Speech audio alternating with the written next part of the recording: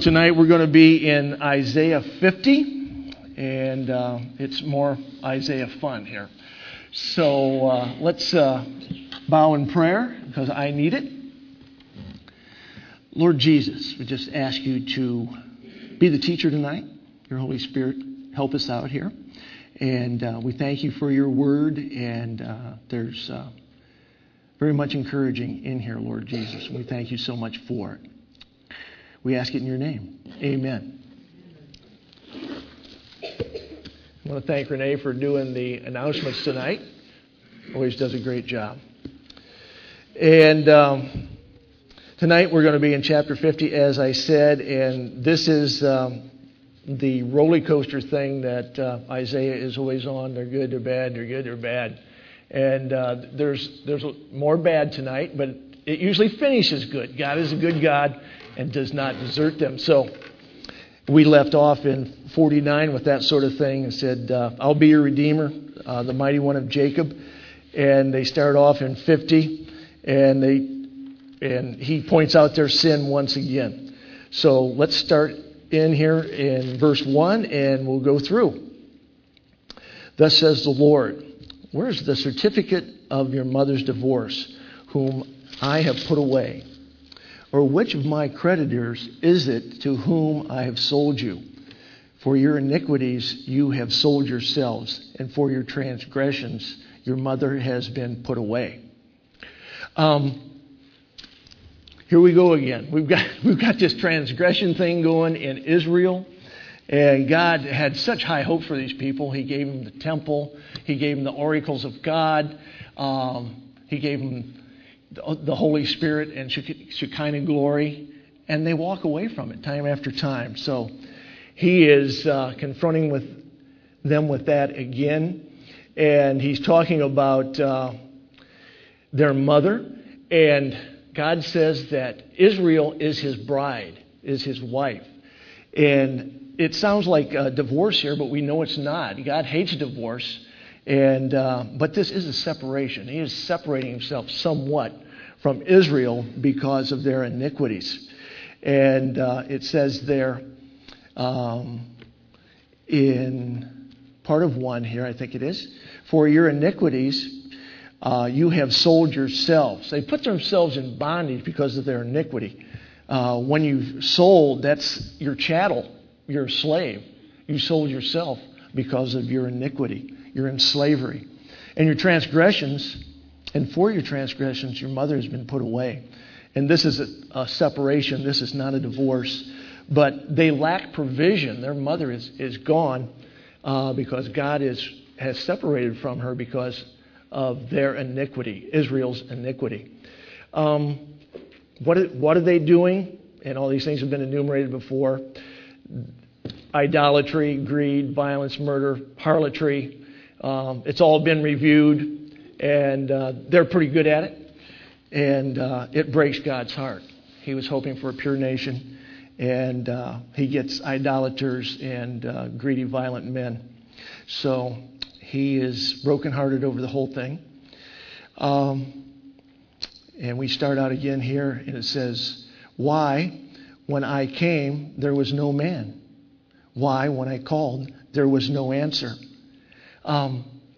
He has given them prophets. He will send his son as Redeemer. And no fanfare for anybody. And it reminds me of what my mom used to say about the Depression. When the paper boy would come to the door, they would hide. So bill collector would come to the door, they would hide. So, they wouldn't have to pay the bill. And here's God knocking on the door, and I can picture them jumping behind the couch saying, it's God again. He's just got more regulations. We're going to have to do more of this God stuff, and we don't like it. We like to party. And God's saying, you're already sold from your iniquity. You're already in slavery. Why don't you come back to me, and we can take care of this problem? But no, they continue to hide. And Christ would go on to say, oh, Jerusalem, where they killed the prophets. The prophet didn't have a long life expectancy. They would come, they would tell what God would want out of Israel, and they would persecute them, and they would kill them. So God's efforts are falling on deaf ears here. And he says, I've sent you people, and there's nobody to greet them. Why, when I call, there's no one to answer? So it's an empty reply to God. They don't want to be godly. And like I say, they sent prophets, sent Jesus. They had so many things, Shekinah glory, and they just, no, we don't want that. We want idols. We want greed. We want violence. Okay. And he goes on to say, is my hand shortened at all that I cannot redeem? Or have I no power to deliver? Indeed, with my rebuke I dried up the sea. I make the rivers a wilderness. Their fish stink because there is no water, and die of thirst.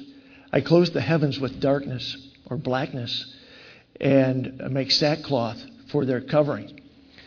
And he's saying, I've got a lot of power here. Don't you remember what I did in Egypt to those folks? They were the most powerful kingdom on earth. And I did 10 plagues, and a few of them are enumerated here.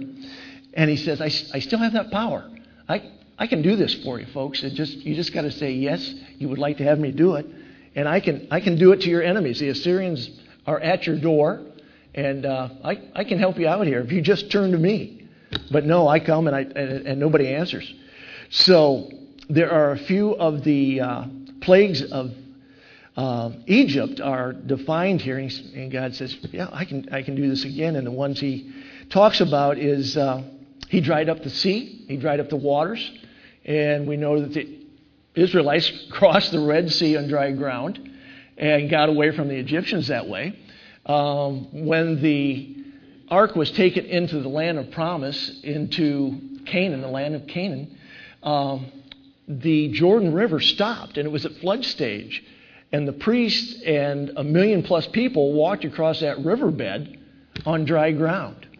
So he's good with water. He can move it around wherever he wants to. He's got a lot of power, and he did that for them. And he's saying, did you guys forget that?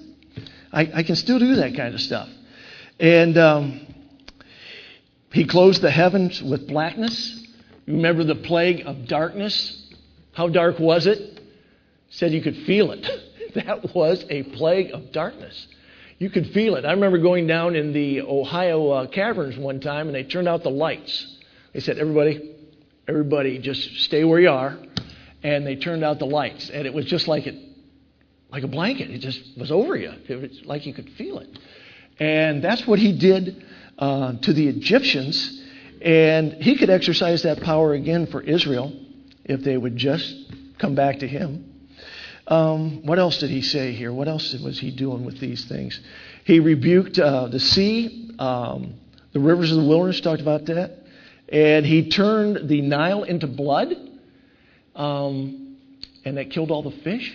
And all the waters of Egypt became blood, and everything that was in the water died. And he said the fish did stink. He's got that kind of power. And the last one, the really big one that got Pharaoh's attention, I can make them wear sackcloth overnight. It was the plague of the firstborn, and Pharaoh had a son, and he perished in that plague. So he has power over life and death with these plagues, and he's saying it's at my disposal. I can do this kind of stuff for you if you would just turn back to me. But what he does is he uses that kind of power with the Assyrians to come in and take them into captivity.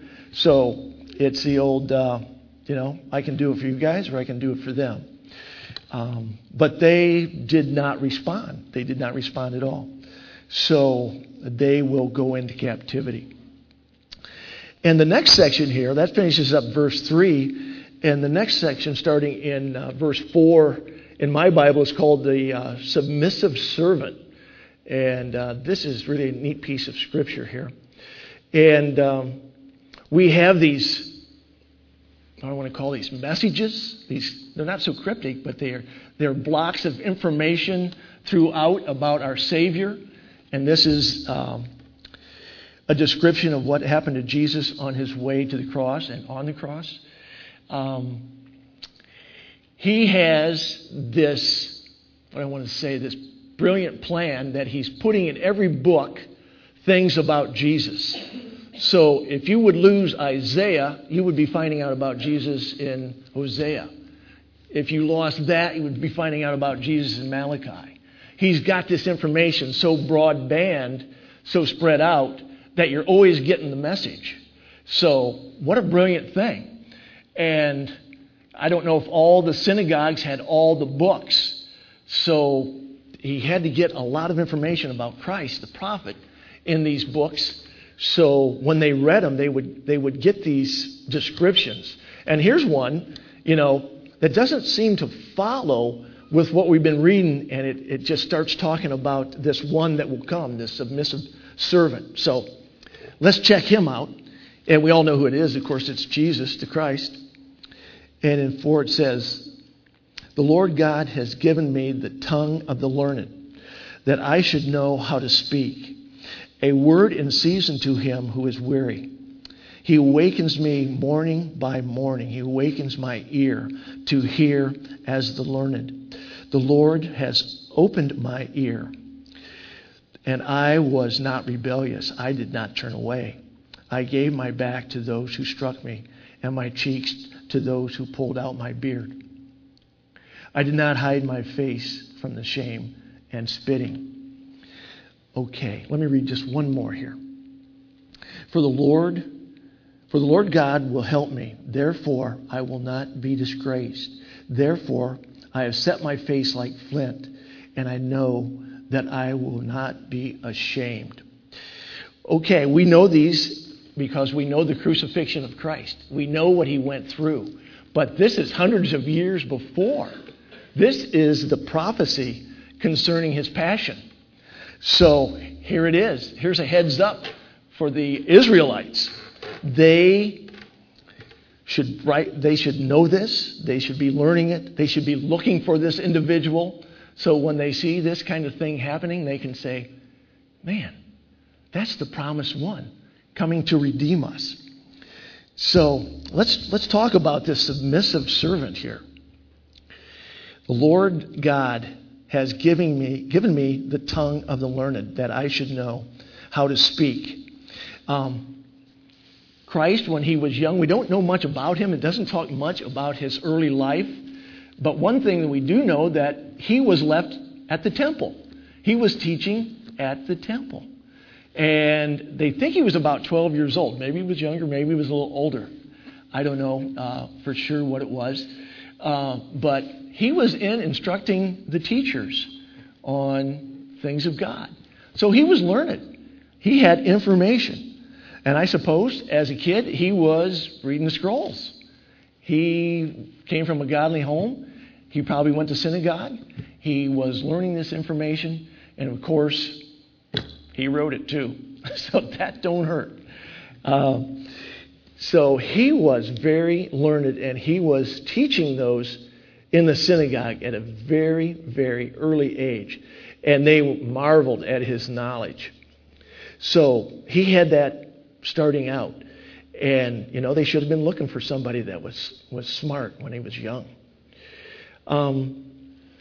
In a word in a season to him who is weary. That's a neat thing. Isn't that Jesus talking to someone that is weary? Helping somebody out. My dad had this comment about people that he really liked, and said they're salt of the earth kind of people because they have a kind word for everybody. And that was Jesus. Unless you were a Pharisee, he got down on those folks every now and then. But, the average guy that he was rubbing shoulders with, I'm sure he had a kind word for everybody. A word in season to him who is weary. And isn't that the way it is now with us? As we sojourn here, he's got a refreshing word for us. It's in here. It's right in here. And so many scriptures are for our refreshing and for our peace. And he started doing that right off the bat. because He is a mild and concerned God. Okay. He awakens my ear to hear as the learned. So he just continues to listen to God. He would go out in the morning and pray, try to get alone with God, keep that fellowship up, learn more and more about his Father as he walked in this world. They wanted to be tight. That's how he was going to keep his strength to go on with what he does in the rest of the Scripture. So it says here, He awakens me morning by morning. They had that refreshing every morning. And what does it say in Scripture? His mercies are new every morning. If you have a rough night, you can't wait to get up and start that day out. Let's try a new one on. Let's go into a new one with new mercies, new grace. Let's start again. And what a wonderful feature to be regenerated and be able to get up and start a new day. And that's the way Jesus did it with his Father. He was refreshed every morning. Okay, let's start in 5 here. And it says, God has opened my ear.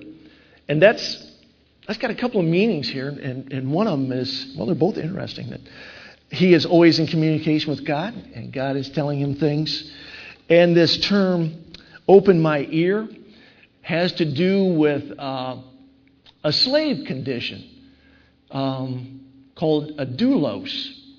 And a doulos is a bondservant who signs on for the rest of his life because the master has been good.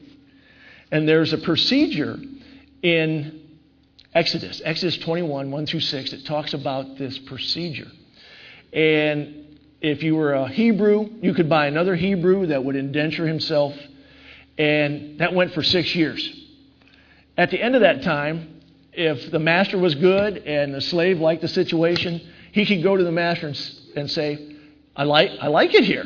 I'm getting 3 squares a day and the food's good and the work's not too rough. I kind of like to sign on for the rest. And there was a procedure for that. They would go down to the gate. They would talk to the judges to make sure everybody was on the same page. Do you really want to be a servant? Do you really want him as a servant? They would go through that. Yes, they're both in agreement.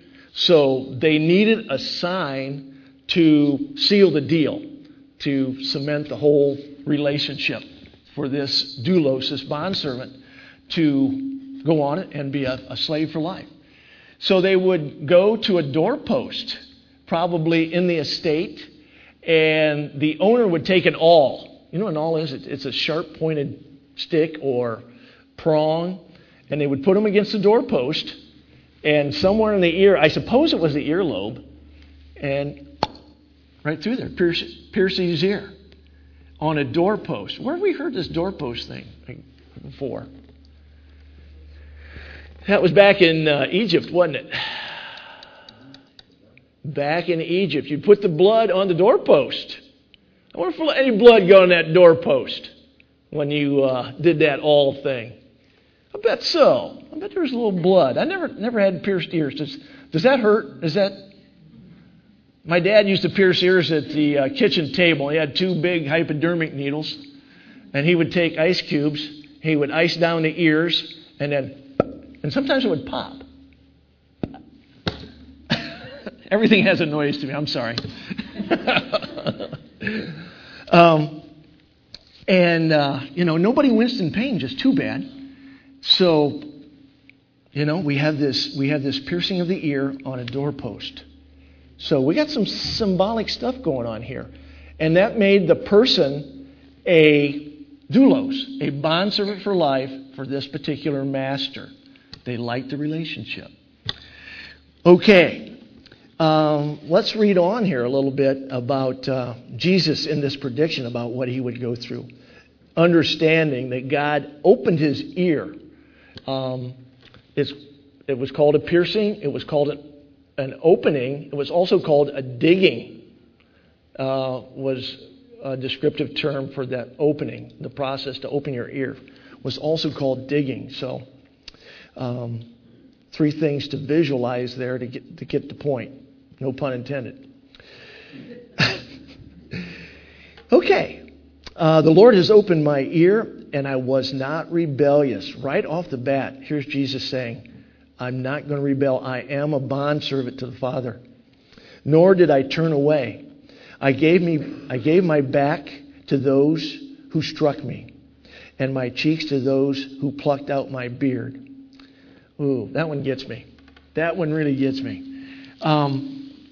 Remember in the garden when Mary came in and she was looking for Jesus and the stone was rolled away, and she went to this person who she thought was the gardener and said, where have they laid his body? Tell me, I'll go get it, and I need to anoint the body. Where have they laid him? And she's talking right to Jesus, doesn't know it. She didn't recognize Jesus until he said, Mary. And she recognized the voice, and she was very happy. Rabbi, Rabbi, it's you, it's you. She didn't recognize him. Poor Jesus had his beard pulled out of his face, and they put a bag over his head, and they slugged him. So he probably was pretty marred, and it says in Scripture that he was marred worse than any man. And at Pilate's trial for Jesus, he said, I give you the man, the King of the Jews. He had to identify him as a man. So he was beat up pretty bad. And it says that when we look upon Jesus in heaven, we will look upon the Lamb who was pierced. We will see a lamb that was slaughtered for us. So I think we're going to see Jesus in some kind of glorified but mutilated body, so we appreciate what he did for us. I'm sure we're going to see the nail prints. Thomas saw the nail prints, wound in the side, feet, and I think we're going to see some scarring about the face and neck too. Back's probably bad shape too. But we're going to see the Lamb of God that was slain for us. We're going to see him as a slain lamb. And this pulling out of the beard, when I read that, oh my. I don't have a heavy beard whatsoever. But I have had a few bandages pulled off. And when the hair comes with it, it's not too neat. And I was raised with 3 sisters, and in an ever constant battle against a unibrow, they would pluck their eyebrows right here. And it didn't look like fun. Did not look like fun. But to have a handful of beard pulled out, wowee. And it says he offered his cheek to have that done. He did not turn away. He was not rebellious. He was the bondservant to the Father.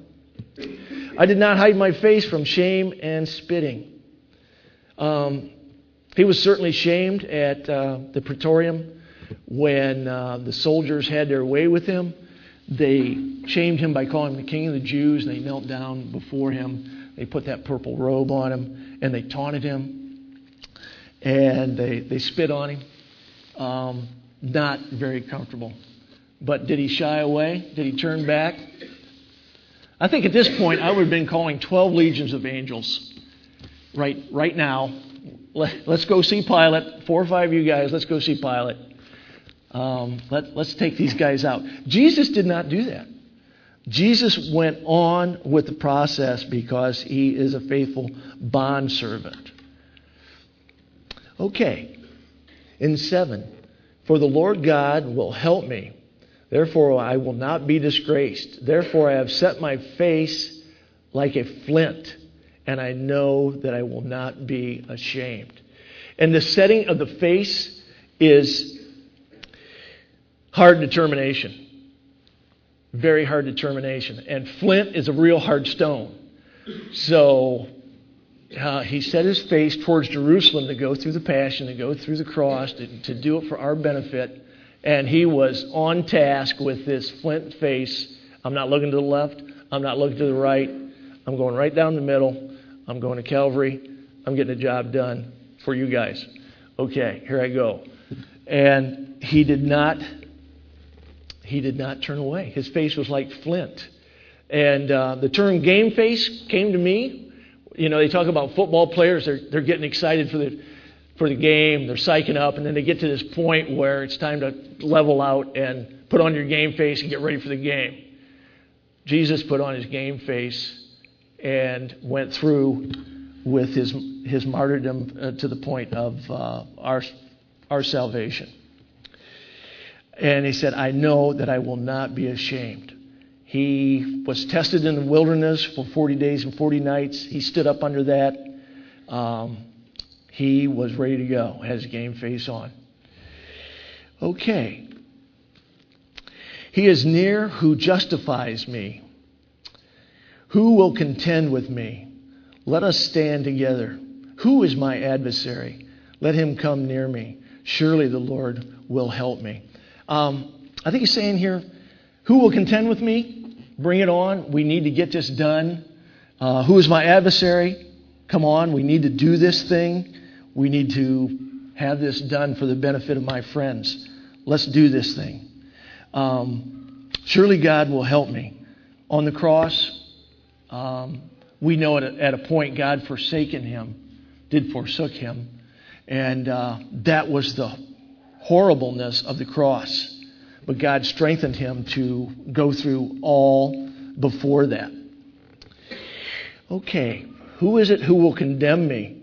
Indeed, they will grow old like a garment. A moth will eat them up.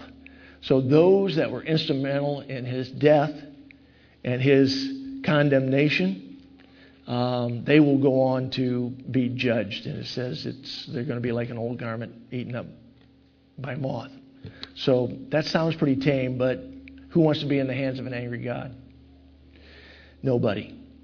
So those folks were instruments of God, but they were doing wrong things, and they will be judged for it. Okay, let's get down here in verse 10. And my little heading here says, listen to the voice of the servant, and always a good thing. Who among you fears the Lord? Who obeys the voice of his servant? Who walks in darkness and has no light? Let him trust in the name of the Lord. Who is it that trusts the Lord? Who obeys his voice? Let's talk about that a little bit. You know, we've done a lot of factual stuff here. What about obedience? How about this application now? How can we be like Jesus?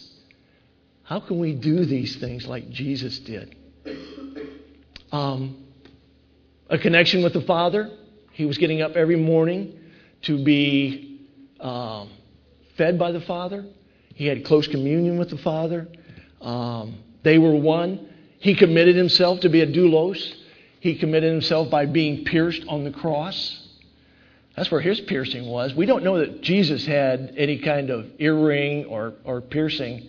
His piercing was a hard piercing of the hands and of the feet and of the side.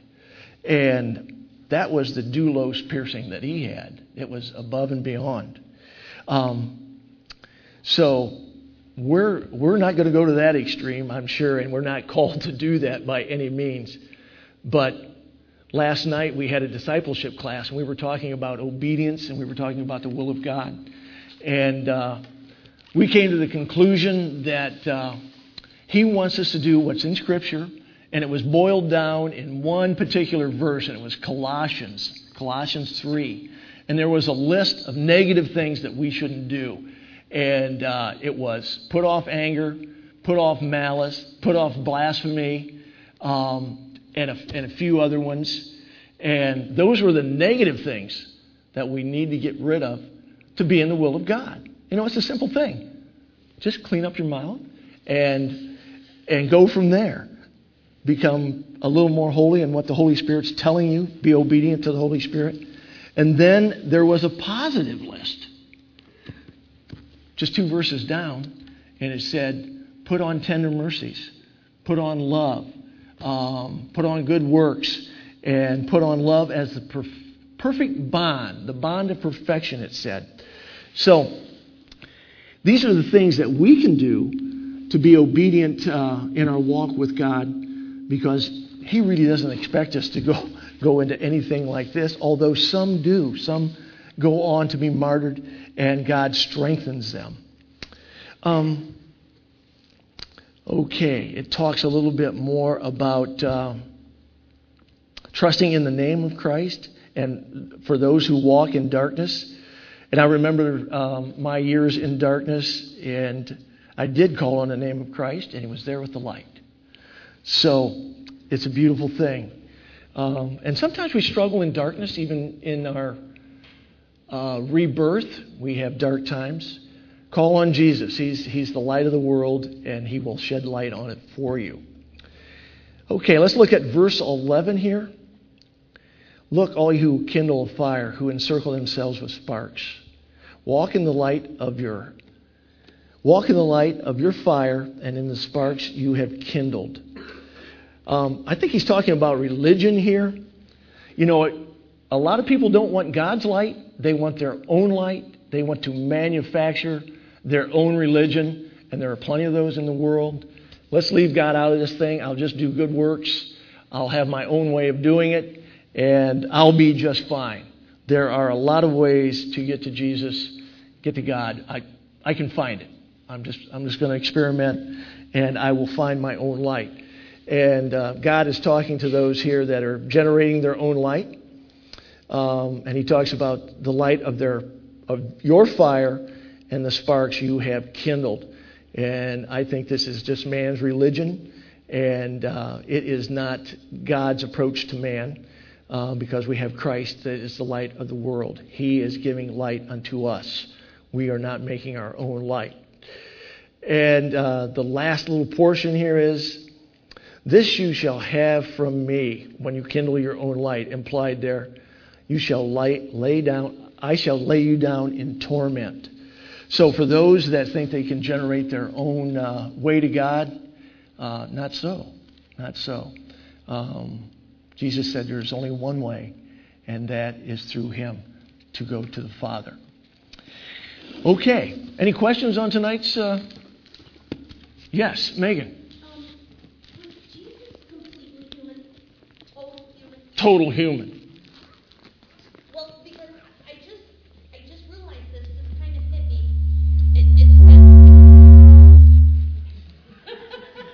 I think I got that right. Okay, all right. It says here that when they pulled out His beard, He did not even turn away. No, He turned His cheeks so they could pull out the other side. amazing, isn't it? If anybody has ever been severely beaten, it's almost like a human instinct to shield yourself Mm-hmm. and to go into. And He didn't even do that. Yeah. So that's my question was he completely human? Yeah. He did not turn. What? Yeah. Isn't that amazing? Isn't that John? He's also fully God. Also fully God. Oh. But also at this point, He wants His body to be broken. He wants it to be a sacrifice for us. He really does. And He put on His steel face. He put on His flint face to get this done. To have this done. And He prayed in the garden that there would be another way, that there would be a less painful way to have this done. And the Father said, this is what it's going to take. And Christ, as the faithful servant, said, okay, that's what we're going to do. That's what we're going to do. And it was brutal. So He was like part God, part human. 100% God, 100% human. It's a tough one. That's a tough one. It's a faith issue. I don't fully get it myself. John gets it. But the exciting part is that He did it for the joy that was set before Him, and that was us. That's why He did it. Right. For you. Right. He did it for you. He loves you. That's why He did it. He loves me. He loved me so much that He had His beard pulled out. Amen. Yeah, and that's, wow. He gave His life. He gave His life to pick it up again. So, here in Isaiah, in obscure chapter 50, we have the Passion of Christ. And prophetically, so, if the Jew standing by would have known their scriptures and seen Him and understood the doulos concept and put together, the awl and the blood and the wood. They just said, wow. They'd been like the Roman centurion. They said, wow, this truly was the Son of God. This truly was the Son of God. Any other comments, questions? Time. Hi. Okay. I think that we will just pray because the timekeeper said pray. Lord Jesus, thank you so much for your word. Thank you so much for what you did for us, Lord. You did not chicken out. And truly, you looked at this before the foundation of the world. You saw this coming, eons before it actually did, and you did not chicken out, Lord. You went right for it for us. We thank you so much for that. Lord, we thank you for putting it in Isaiah, rehearsing it, so we could see it again and again and again and understand it even better when it came time, when we see it in the Gospels, Lord. Lord, thanks for the folks here tonight. Be with James and his family. Just give them a great time refreshing. And we say you're fabulous, God, and bring us back together on Sunday. Amen. Have a great night, folks.